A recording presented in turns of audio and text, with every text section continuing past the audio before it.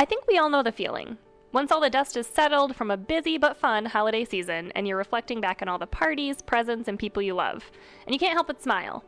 But then, reality starts to set in, and you start thinking about how much money you spent on all the parties, presents, and people you love. For me, that's when I start to dread checking my credit card bill and looking at my account. Today, we're going to talk to you about how to combat that dread and how you can get on track after the holiday season. This is Wallet Watch, brought to you by MSU, Federal Credit Union, and OU Credit Union. I'm your host, Catherine. And I'm Devontae. And today we have a very special guest with us. We have Sarah Fleming. Sarah is a Community Development Coordinator here at the Credit Union. And we're so excited to have her today. Hey, Sarah. Hey, y'all. Like Devontae mentioned, I am a Community Development Coordinator here at MSU Federal Credit Union. Very, very, very excited to be a guest on Wallet Watch. I have been a fan of the podcast for quite some time, so I'm very excited to finally get my 5 minutes of fame and talk about budgeting and recovering after the holiday season. Yes.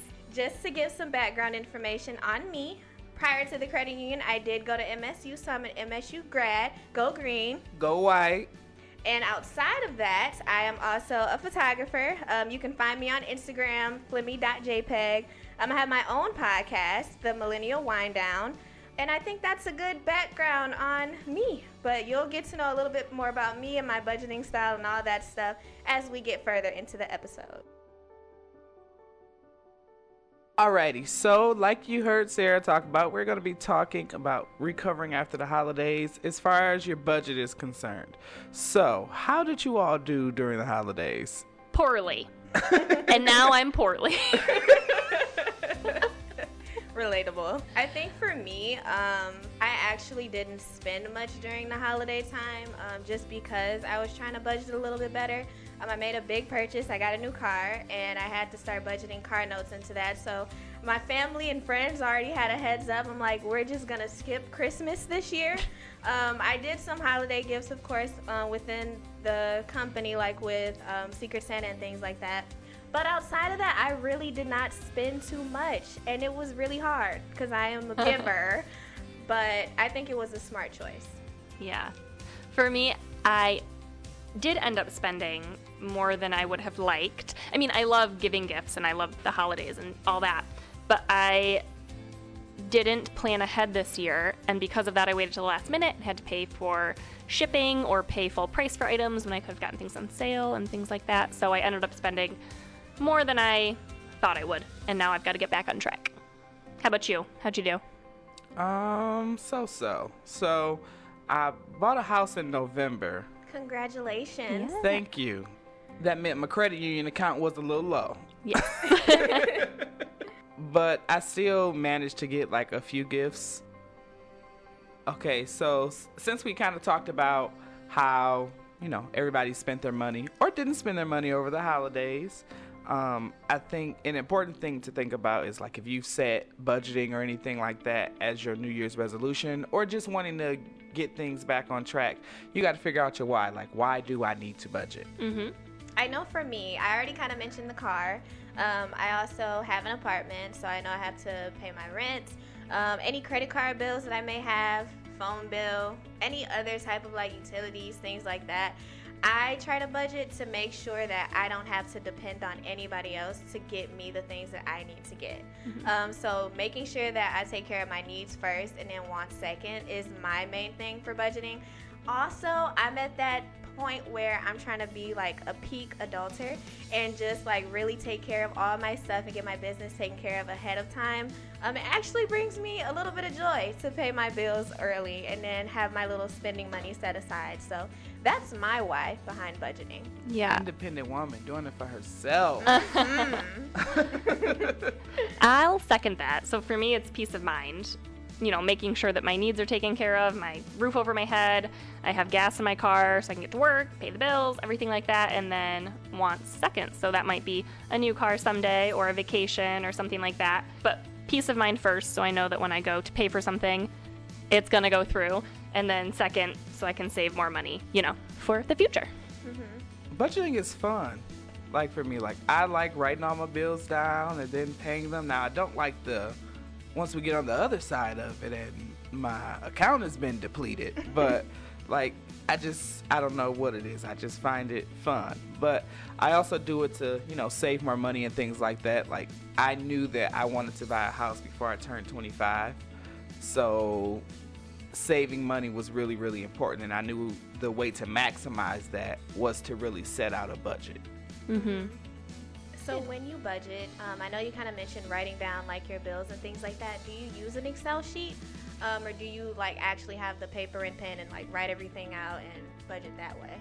I have a little black budget book, and I write everything down. I tried Excel spreadsheets, but one wrong keystroke, and then boom, it's over. Mm-hmm. Nobody have time for that. Not in my book. And then I tried also using different apps. The notifications annoyed me. But I really also think it's because I started out using a budget book. Like, that's how my mom taught me how to budget. So Yeah. that's just what I stuck with. I think it's amazing when I see the spreadsheets. I'm like, ooh. Yeah, Yeah, like it's color nice. coded and Yes. They yeah. get real fancy with it. Even Yeah. the templates that Excel has, because I've also tried to use Excel sheets for my budget. I'm not a big fan of it either. I think when it comes to retaining information for me and processing things, I'm a very visual learner. I'm also very hands-on, so I don't necessarily have a little black budgeting book, but anytime I'm like setting out my budget for the month, I do like take a big sheet of paper or a page out of my notebook, and I do kind of write everything out. I feel like when I do that, I remember my budget even like weeks ahead. It still stays in my mind because I can remember when I wrote it down, and I know everything from that little snapshot I got when I write everything out. Mhm. Okay. Also, not a big fan of the budgeting apps either. I feel like they're not as up to date as you would expect them to be, given the fact that you did give all your information over. And I don't like the notifications. I think it's cute to remind me that I'm going over my budget. But if I'm out with my friends or out on a date, that is not their business to look over on my phone and it's like, Sarah, you went over your budget again this month. What's going on? But that's just my take on it. I can see why they would be helpful for people, but Yeah. they're not for me. Yeah, very cool. So talking about how we budget, little black books and spreadsheets and all that, let's talk about what kind of budgeters are out there. Are you familiar with the different types of budgeters? A little bit, but can you just give me like some different options on the different types of budgeters there are? So I feel like at the credit union, we talk a lot about there are 6 kinds. I'm sure there are more out there, and really, I think I'm a combination of a few of these. So, this is kind of unique to your personality maybe. Right. But the 6 types that we'll talk about are giver, planner, merger, hoarder, separatist, and YOLOist. I know that's a lot. Yeah. The YOLO got me. YOLOist. I am 100% a giver. Like, that's really an issue for Hard me. to say no. Yeah, hard to say no. I'm the youngest of 11, so it's quite a lot of people above me. But basically, a giver gives significant amounts of money to others, and it may be a hindrance to reaching their own financial goals. That's been like one of my things for, I wouldn't even say 2020, but as I continue to matriculate into adulthood and all of that, is to really think about my household and the amount of money that I'm taking out of it to give to someone else. Yeah. Yeah. It's okay to give, but having limits is important. Knowing limits is important. Yeah. It's now a budget item. Part of me also matriculating into adulthood is giving a little bit less. And understanding that my love for people is shown in ways that don't necessarily have to mean depleting my pockets. But I just love to do the most. Like when it comes to gifts or parties or everything, I'm that friend who will be like, I know my friend likes X, Y, and Z.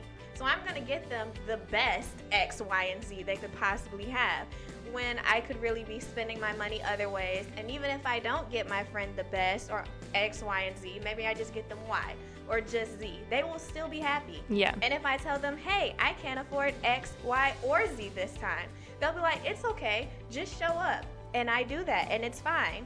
So just kind of working through that is what I'm aiming to do. So I definitely would say I'm a giver, a little bit of a YOLOist at times, only because, I don't know, once you save up so much, just seeing like, oh, I can spend a little on me, I can splurge a little. And honestly, a little bit, like I feel like me being a YOLOist, but in moderation has kind of worked for me. As long as I don't go crazy with it, which I haven't, I try to kind of keep that to a minimum. So what's a YOLOist?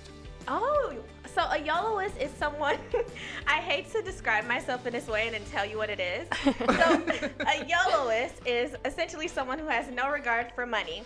I can make it so I can spend it mentality. Now that sounds very extreme, but when you think about it for me, looking at it in moderation as far as, okay, I've saved this, I can afford to spend this, then let's go ahead, YOLO. We gonna go to this expensive restaurant for this time. But making sure I don't do that every weekend or do that every single month. Just doing it in moderation is how I try to keep that maintained. Yeah, I'd agree with that. I'm used to be a hardcore YOLOist, and I'm slowly, in my adult life getting away from that, which is good. But I can remember, like, when I was in high school working my part-time job, I'd get my check, I'd go cash it, and I'd go to the mall and spend it all. Immediately. Like, I used to do the same thing.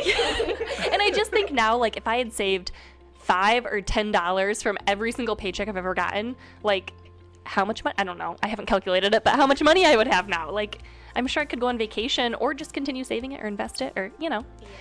So I'm definitely a recovering YOLOist, but I agree. It's okay to have, like, every once in a while, like, I want to splurge on this one item. Because you do work hard. I work hard for my money, and so I want to get something new every once in a while. I'm also, I guess, working on becoming a planner. So I think that's really, anybody who budgets is a little bit of a planner, right? So that's helping me get away from the YOLOist mentality, I'd say. Yeah.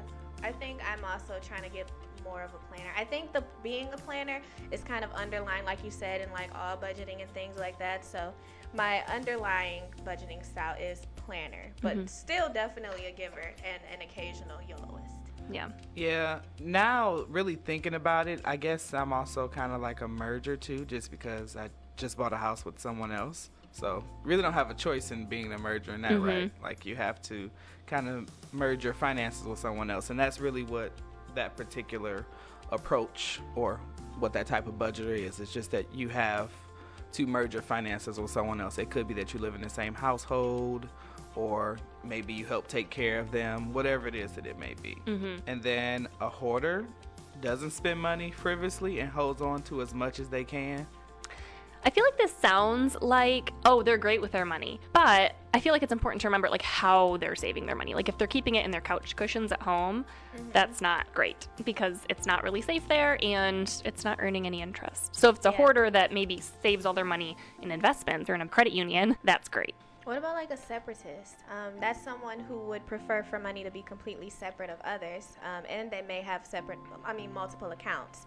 I know you kind of mentioned that you were a merger, so I know you say that you kind of don't really have a choice because you are living with someone else, but I've had like family members, they're definitely pro-separatists as far as keeping their money completely separate from the other person that they have a house with. What are you guys' thoughts on that? I don't know. I feel like that makes it, for me, if I had shared expenses with someone, that would make it difficult to budget. But I guess I'm sure it works for some people. I guess I'm in a similar boat that I live under the same roof as someone else, and so we have one shared account, and then we each have our own separate accounts. So we're a little bit of both. So I have my own money still. But then anything that is shared, split groceries, pay for utilities and everything out of this merged account. So I don't know. I would say that it's interesting. I feel like the different types of budgeters definitely depends on your personality at the end of the day and kind of what you both mentioned. Whatever works for you. Yeah. Okay, so we talked about finding your why. We talked about different types of budgeters, kind of like your identity to money. Let's talk about kind of like setting goals. What does that look like for you? I know in the last episode we talked about SMART goals. Have you ever heard of SMART goals, Sarah? I have. I'm a big pro SMART goal type of gal. Yes. So for those of you who don't know what SMART goals are, it's essentially a way to set goals that are specific, measurable, attainable, realistic, and timely. And that's the SMART acronym. And from that, I try to, think of goal setting as far as what is it that I want to get to. For me, I am a photographer. I have a new camera that I want to purchase, and it costs quite a bit of money.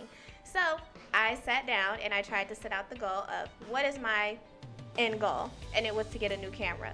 So then I have to break it up into different chunks so that it makes sense for me and so that it's measurable. So in that, I separate it from different paychecks and think of how much am I going to save from each paycheck. I made sure that it was something that I'm comfortable with saving, attainable, but also something that makes sense, realistic. And in that time, in that framework, I kind of work towards getting the camera over time. And I'm actually very close to reaching that goal. So just to give an example of how I use the SMART goal setting method, that's kind of how I approach pretty much any other goal in my life too. I try to make it make sense for me, and it just kind of falls in line with the SMART goal setting structure. I love that. That was such a good example. Oh, thank you. That was great. What about you, Devontae? I know you mentioned you've been saving for getting a house, and that was a really, really big goal for you. How did you go about setting that goal, and what do you think helped you get to the point of achieving it? So I kind of came up with looked at houses, came with a ballpark range of what I wanted my budget to be. We didn't stick to that range, we went over it. Mm-hmm. However, it was okay. And then I said, well, what's my down payment percentage going to be? What's that going to look like? Came up with that, and then kind of came up with just like a realistic amount.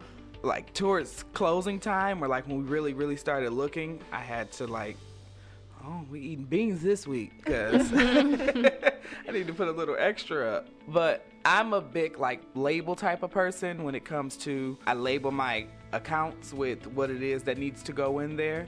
Then I make sure any of my savings things, I hit those first. That pay yourself first is what we like to talk about, and pay yourself first really just means to pay your future self first. So make sure that you're making your savings a priority. Coming up, I was told, you pay your bills first. So in order to rectify that in my mind, I make my savings a bill, and that's the first bill that gets paid. That's really how I kept my discipline in trying to get to my goal. Very, Awesome. very cool. Yeah, that's a huge accomplishment. What about you, Kath? What's your saving methodology? So I'm in the middle of forming a SMART goal. I don't know that I have all my letters to create the full acronym yet, but I've been toying for a very long time with buying a new car. So I'm playing with how much I want to spend on this new car. I recently thought I had one in mind, so I looked up insurance rates for this new vehicle, if I could afford it, what gas would be like, things like that.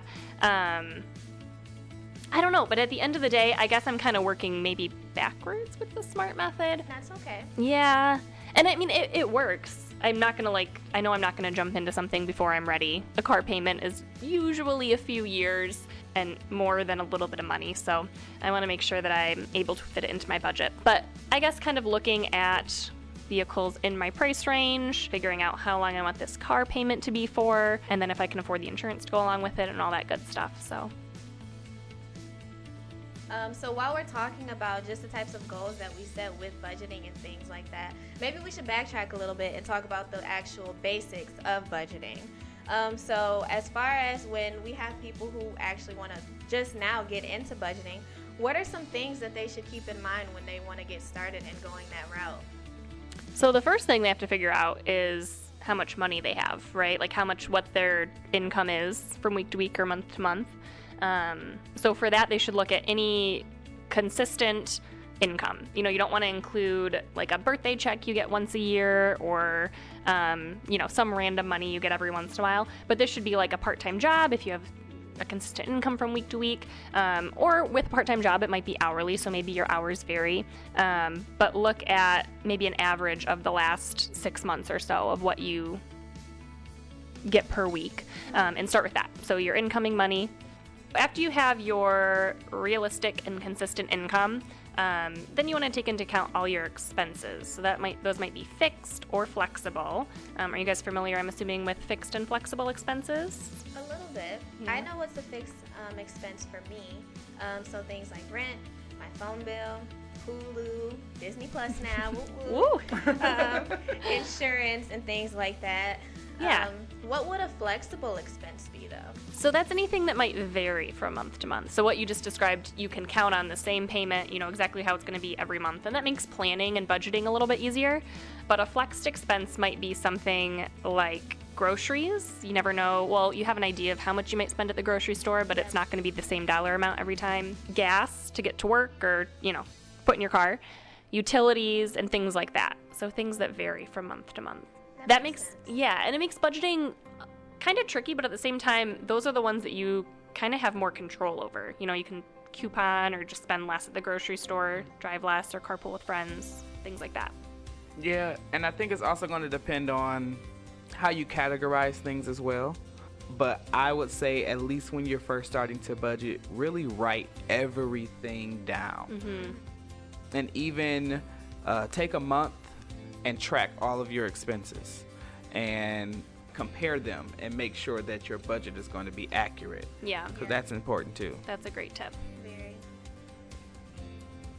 Another tip that is a little bit backwards, I would say, so for someone who's been kind of working as a freelancer, just having friends who only do freelance work, just a tip for budgeting with that, is kind of working backwards.